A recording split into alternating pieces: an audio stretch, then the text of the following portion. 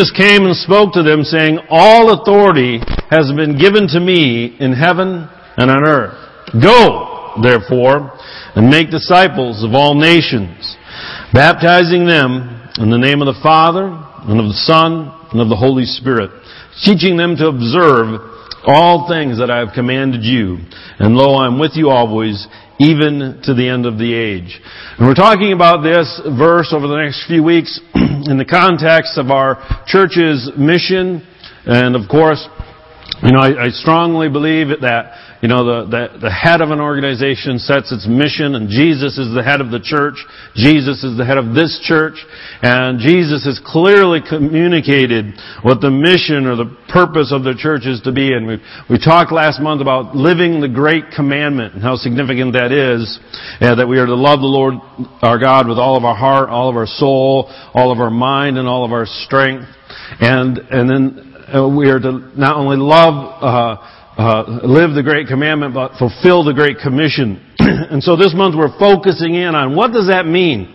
God's brought us into a love relationship with Him, alright? And we talked about the intensity, the capacity, the overarching nature of the love that God has called us into, and that is to be the defining aspect of our life, that we are to live the Great Commandment. We love Him with all of our heart, soul, mind, and strength.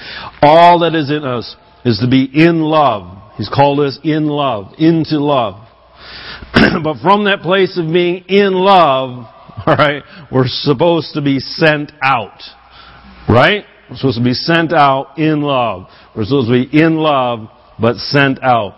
And so there's a correlation or a coming together. And it's very, very important, folks, that we get the Great Commandment first. Okay? We have to be settled into our identity. That we are lovers of God. Alright? That He tells us that first there's a communication and an understanding and a grasping of who we are in Him, and that before we go out and try to do something, we understand who we are, that we are in love with Him, that our relationship with Him is grounded, and that every aspect of our being is in love with Him. And then, from that place of being centered in His love, we have the ability to go out and do what He's called us to do. That from His love, we're able to go and fulfill the Great Commission. Listen, what's significant here is that it's having the right, that we're being before we're doing. Does this make sense? Okay? We're human beings, not human doings. But we try so often to define our identity by what we do, when we're supposed to define what we do by who we are. And God's called us into relationship with Him. The identity precedes process or task. Okay, it comes first. Otherwise, we try to earn, or we strive to accomplish something, and then based on that accomplishment, say this is who we are. But that gets the cart in front of the horse, if you will. All right, and it corrupts. Actually, it corrupts the purpose we're called to. All right, because when Jesus came on earth. And he was born. We know the story of his coming in the Christmas story. And he grew up and he spent most of his life just a regular guy, a carpenter most likely. And it wasn't until about age 30 that he was baptized by John. And at the very first initiation, if you will, of his ministry, when he came up out of the waters, before he'd done any miracles, before he'd taught any sermons, before he'd communicated anything, before he'd accomplished his death, God the Father said from on high out loud, "You are my beloved Son, in whom I am well pleased." Okay? He didn't do anything yet. Alright? But there was God from heaven thundered it forth. And so Jesus, at the beginning of His ministry, had already started out in the place where He knew where He was in relationship to the Father. Alright? That was settled. And from that place of being settled, he was then able to go out and accomplish what he was sent to accomplish. And as Christians in the church often turns it around. And, we're saved by grace, but then we got to work it. And we try to define our identity by what we do. Love is the great commandment, but go is the great commission. If you boil it down to a single word. Love is the great commandment, but go is the great commission. And, there's a sense, I've been thinking about this a lot last night. I went to a marriage conference yesterday. So I'm like, how am I not going to let this influence what I preach? I'm like, I can't. Sorry. So I'm really careful. I try not to watch too much television because it gets in there and comes out in my sermons. So, but the whole marriage, it was Love and Respect, which was a great book, great series. Strongly encourage you to integrate that into your understanding of marriage. But the big part of it is the male versus the female identity and how we're created differently. And the whole time I'm thinking, God's all about love, the great commandment. And women are built to love, and that's like the feminine side, right? It's all about love, okay? And it is all about love. But then Jesus said, okay, now go take over the world. And I'm like, yeah! All right! It's about love. Let's conquer the world! And the guy in me just goes, thanks. Finally! And it's true, okay? That we conquer the world in love and that Jesus is the Prince of Peace. But, Jesus is not effeminate in that sense, okay? When he comes, he's going to be riding a horse and he's going to be having a sword. And there's going to be death and destruction. Alright? In the name of peace, because he will come and bring peace by the might of his power. The lion will roar.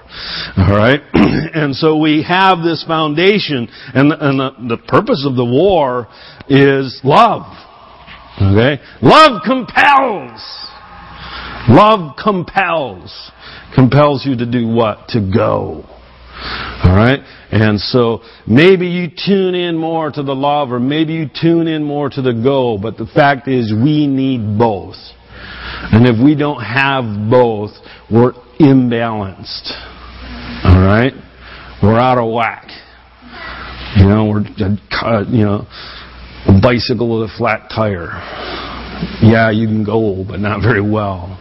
We need the commandment, and we need the commission. Graham did a great job, didn't he, last week? Give him a hand. All right. Sharing the broad, in fact, all week, how am I going to top that? Wow. No. The context of the commission within the context of the story of the Bible, and seeing how the Great Commission is being fulfilled in our day. It was just an awesome overview, and it just excited me. I was just excited by the testimonies of how the gospel is sweeping the world. It really is. And there is a supernatural, can't remember, it was 178,000 a day, right? 178,000 people a day are committing their lives to the Lord Jesus Christ. That is unbelievable. And I've heard countless prophetic words over the last few years that there's going to be an acceleration. Ever since I got saved back in the 80s, can you imagine that? I'm talking about this, it's accelerating. The works of God are accelerating. And they are accelerating. In my lifetime, I've seen them accelerate. And if you're, I don't know if you've ever done this. You're driving down the highway, you're going 70 miles an hour. For some reason you got to pull off the road on the highway. And you ever stand next to the highway, like you're really close, and the cars are flying by? And you're like, wow! Like, we don't realize, when you're in the car driving at 70 miles an hour, that's just normal. But if you're standing next to the road and the car flies by at 70 miles an hour, you're like, that's not normal. Man, we're going fast. And the fact is, we've kind of gotten used to this acceleration. of the gospel, or maybe we're not even aware of it because we're just focused in our little world. But there is an acceleration, and I believe that we're really on the cusp of the great revival of the end times. In fact, I don't think it's something that will happen. I'm sick and tired, pardon me, of some people saying it's about to happen. It's not about to happen. It's happening. We're smack in the middle of it. I'm telling you. This is it, baby. And if you're not aware of it, there's a reason. I'm trying to help you become aware of it. Alright? This is it. This is it, man. This is the great revival. It happens to be, it's not USA centered. Alright? We happen to be, centered on our own little world. It's not centered in the Western world. It's centered in Asia and Africa. Alright? And this acceleration fundamentally is going to transform the world. Listen, there was a day at which the early Christians looked toward Europe and thought it'll never change. All those nations up there under the influence of all these pagan gods, no doubt they thought that European continent would never serve Jesus Christ. They're so culturally different. What we have to say has no relevance to their cultural frame of mind. Yet, within less than 1,000 years, Europe becomes the center of Christianity. In a little over 1,000 years. Okay? So, and now we're sitting in these pews saying, oh, wow, this next generation, they're so culturally different. Or, wow, the Muslim world, it's so cultural, how could they ever? Or the Hindu world, how could they ever? Ha! They are! They are! The people that are most risk of not grasping what God's doing is us. Alright? Because we think we already have it.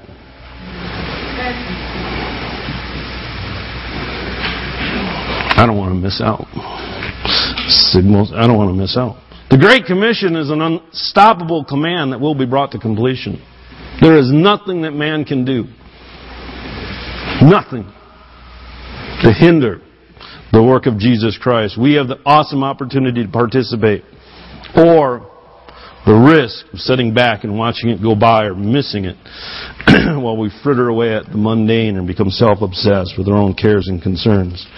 So over the next couple of weeks, I want to talk a little bit about what Jesus meant by the Great Commission. What does it mean? How does it apply to us almost 2,000 years later? How can we implement it in our day? And what does it look like to be a Great Commission Christian? A Great Commission Christian. How can we fulfill the Great Commission? Listen, before I jump into that, I'll share a little story. It happened just a week and a half ago. Kind of ties in, I hope.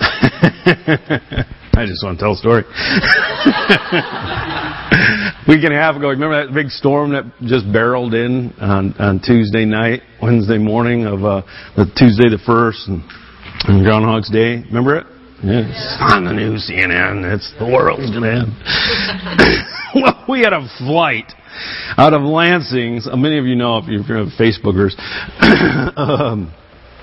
Kathy and I, we just in faith, got to get out of the snow. I needed some sun. So booked this trip to Cancun with Kathy and I. First time just her and I got away for a long time.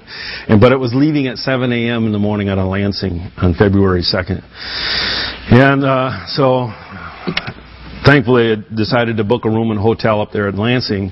So I was already in Lansing. And, of course, all the forecasts, man. This blizzard just barreling through the Midwest. Like, everywhere it hits, it closes it down. The worst storm in the decade, Chicago is like, the day after.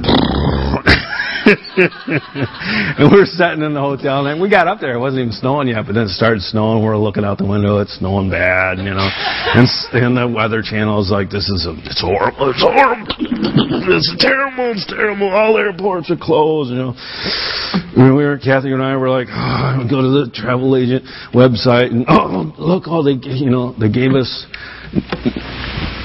So our airline, no flights are canceled as of our yet. We're expecting a significant delays, and residents of Michigan and one other state I can't remember we're giving a one-time exemption. If you call this phone number, you can reschedule your trip. No charge.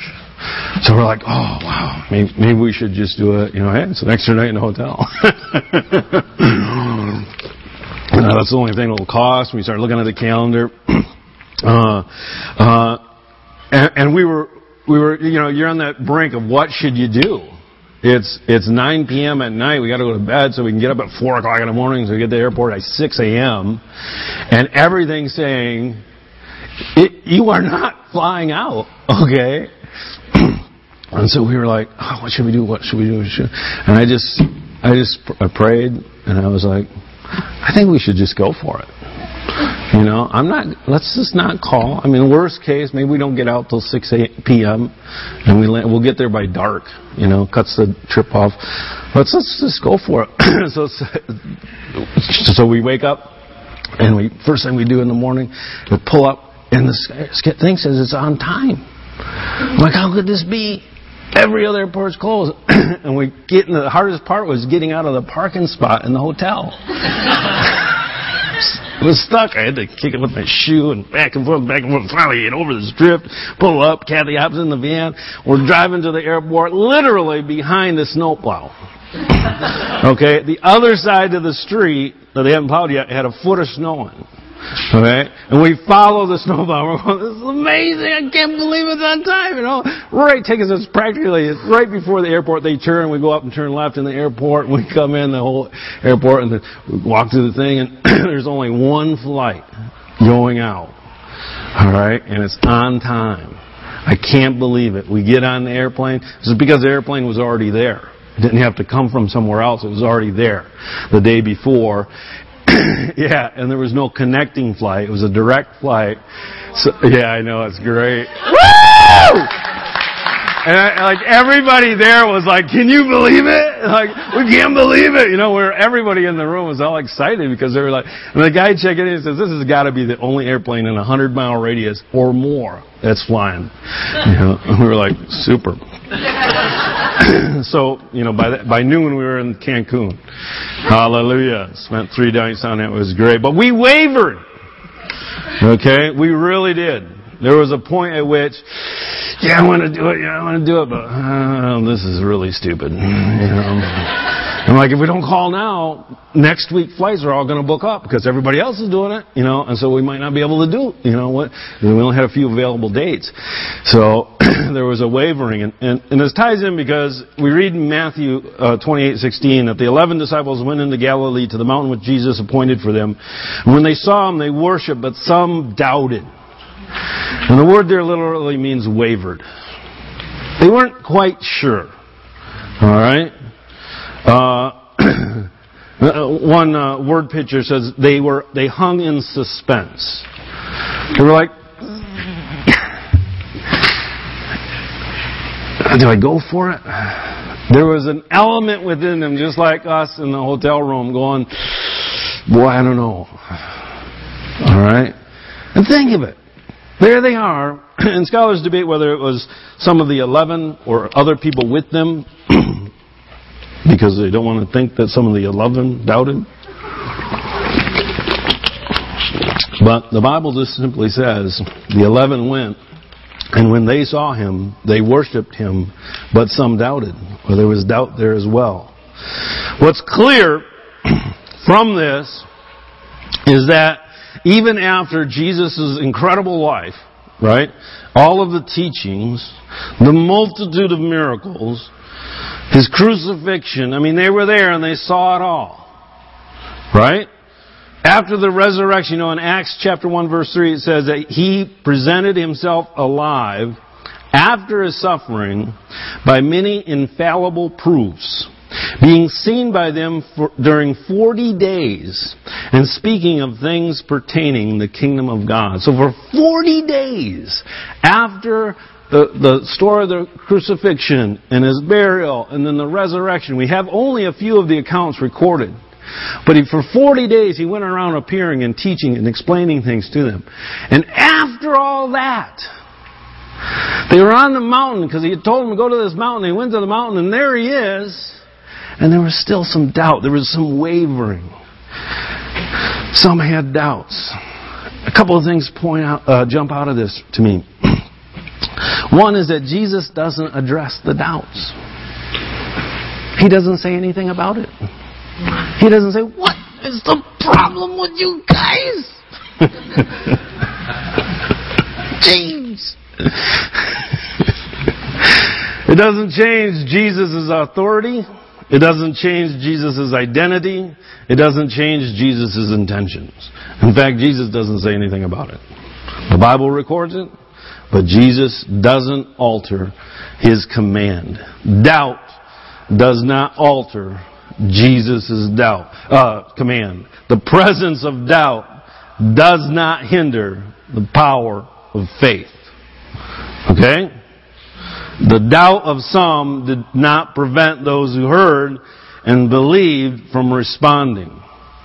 In fact, the acknowledgement of doubt in Scripture here, at the very climax of Jesus' earthly ministry, I think is very powerful. I think to me, it's one of those things in the Bible that just confirms that this is not some contrived myth. All right? Okay, this is the climax of His whole earthly ministry. This is where everything... And if you were creating a story to convince people of something, you wouldn't put in that some of His core people weren't sure. You know? And not even deal with it. I mean, they just mention that in passing. It's like, what was that all about? All right? And it also confirms to me that this is the account, this is the record of real people like you and I encountering Jesus and being challenged to their core. All right? The acknowledgement of doubt here says a lot of things to me. It says that doubt will not hinder God's plan, but He's also not afraid to mention it. All right? It's not going to hinder it, but He's not afraid to deal with it. Right? It also did not prevent Jesus from calling His disciples to fulfill His purpose. The doubt that was present did not prevent Jesus from giving the Great Commission. He didn't skip a beat. Alright?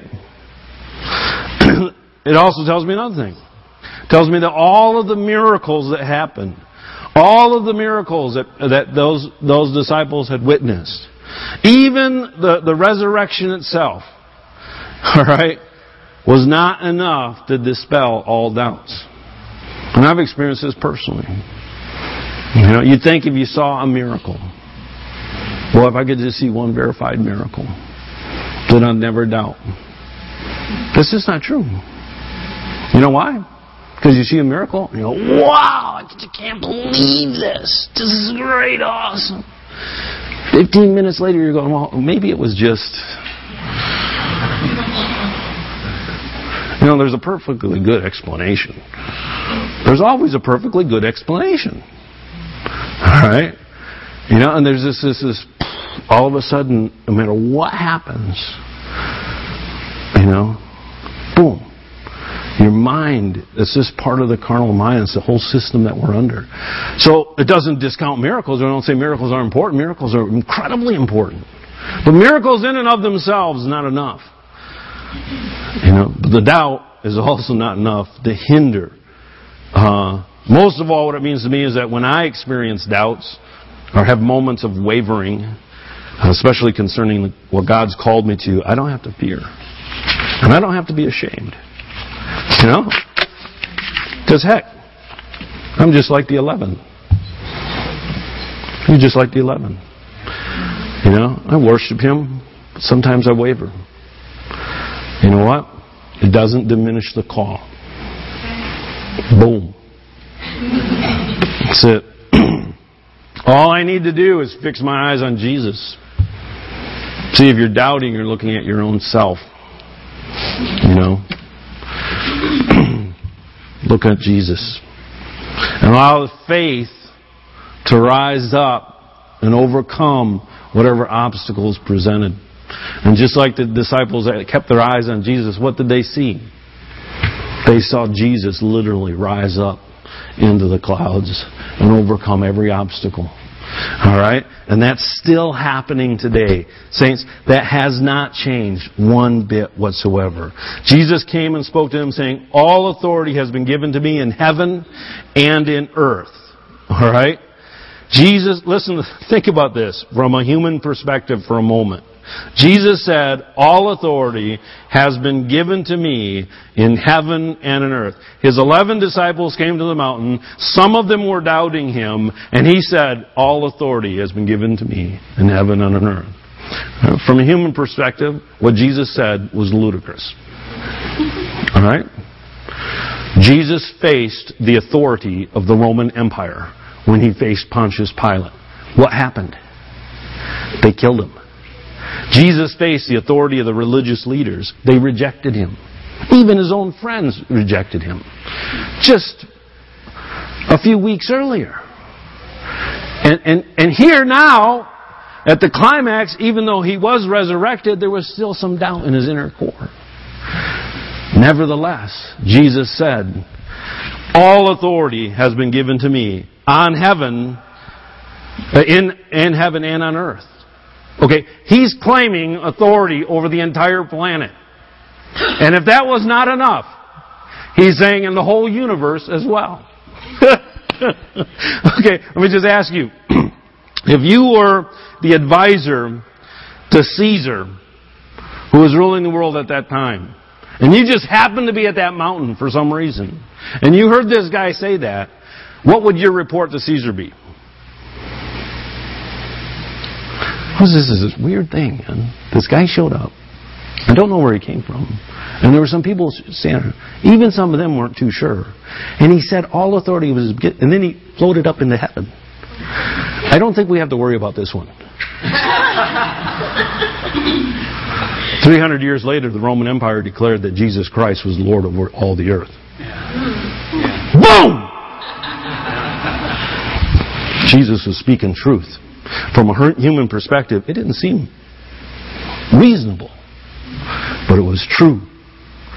Paul says in 1 Corinthians chapter 1, it says, for the message of the cross is foolishness to those who are perishing, but to us who are being saved, it is the power of God.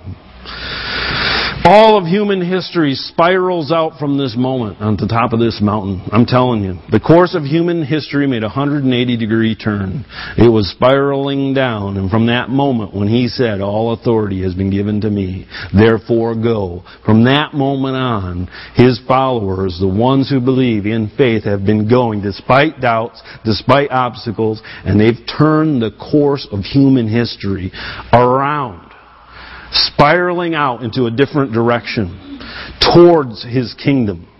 Alright? In preparation. The whole course of human history is turned and will continue until Christ's return.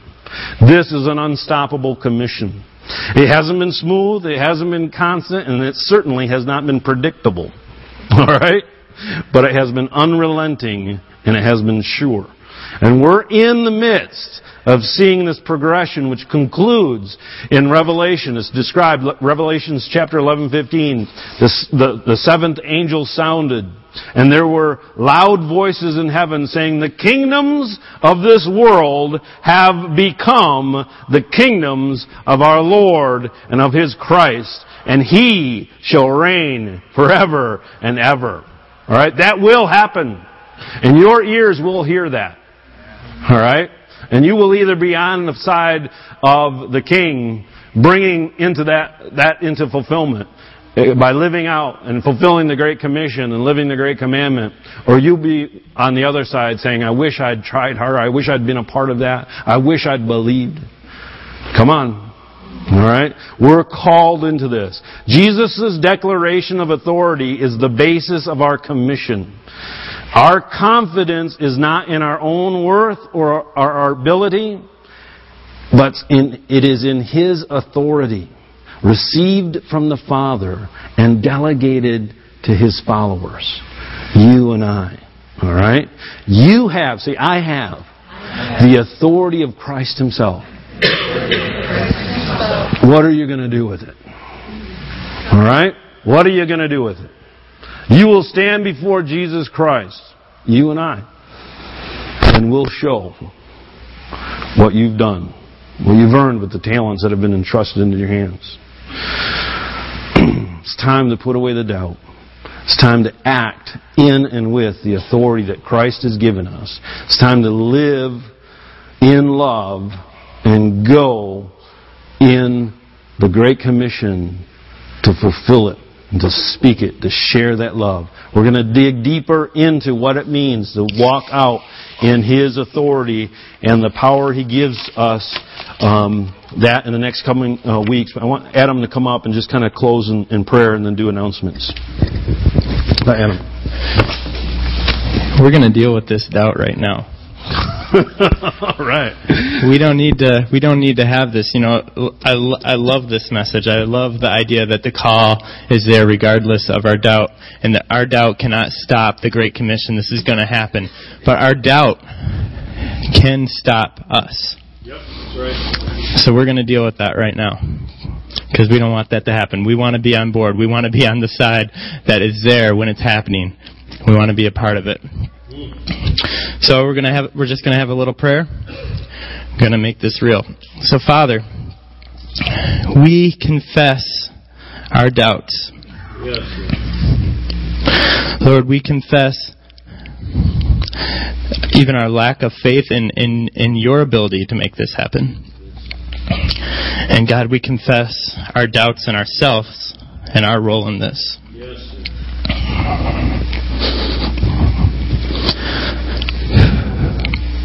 Just take a minute right now and make that personal. Whether it's doubting an aspect of who God is and what He is going to do, or doubting your own abilities and God's ability to use you, regardless of your limitations. Holy Spirit, I ask that you would reveal to us clearly right now what the doubts are in our hearts, and even the lies that we have believed.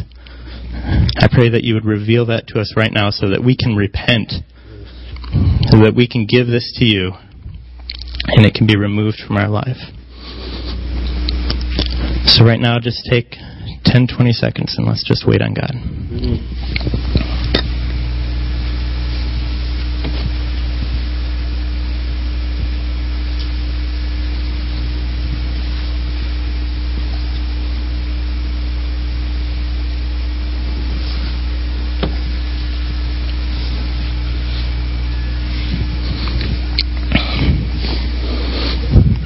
And make this real.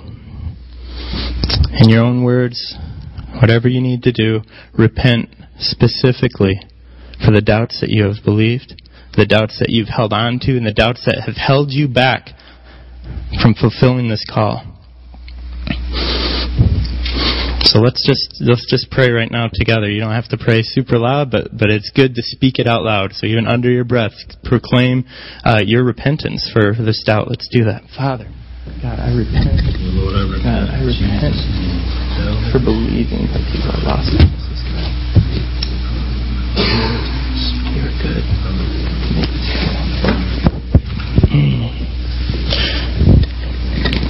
And Father, we just repent as a church. Yes.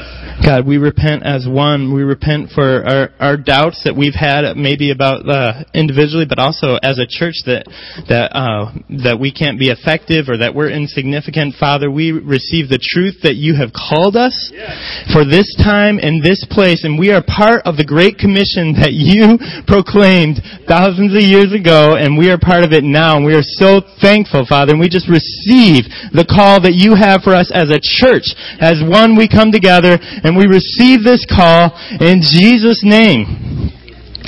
Amen. All right, we have a few announcements as well today. First of all, we want to welcome our guests. If you're new here and you have never filled out a connection card,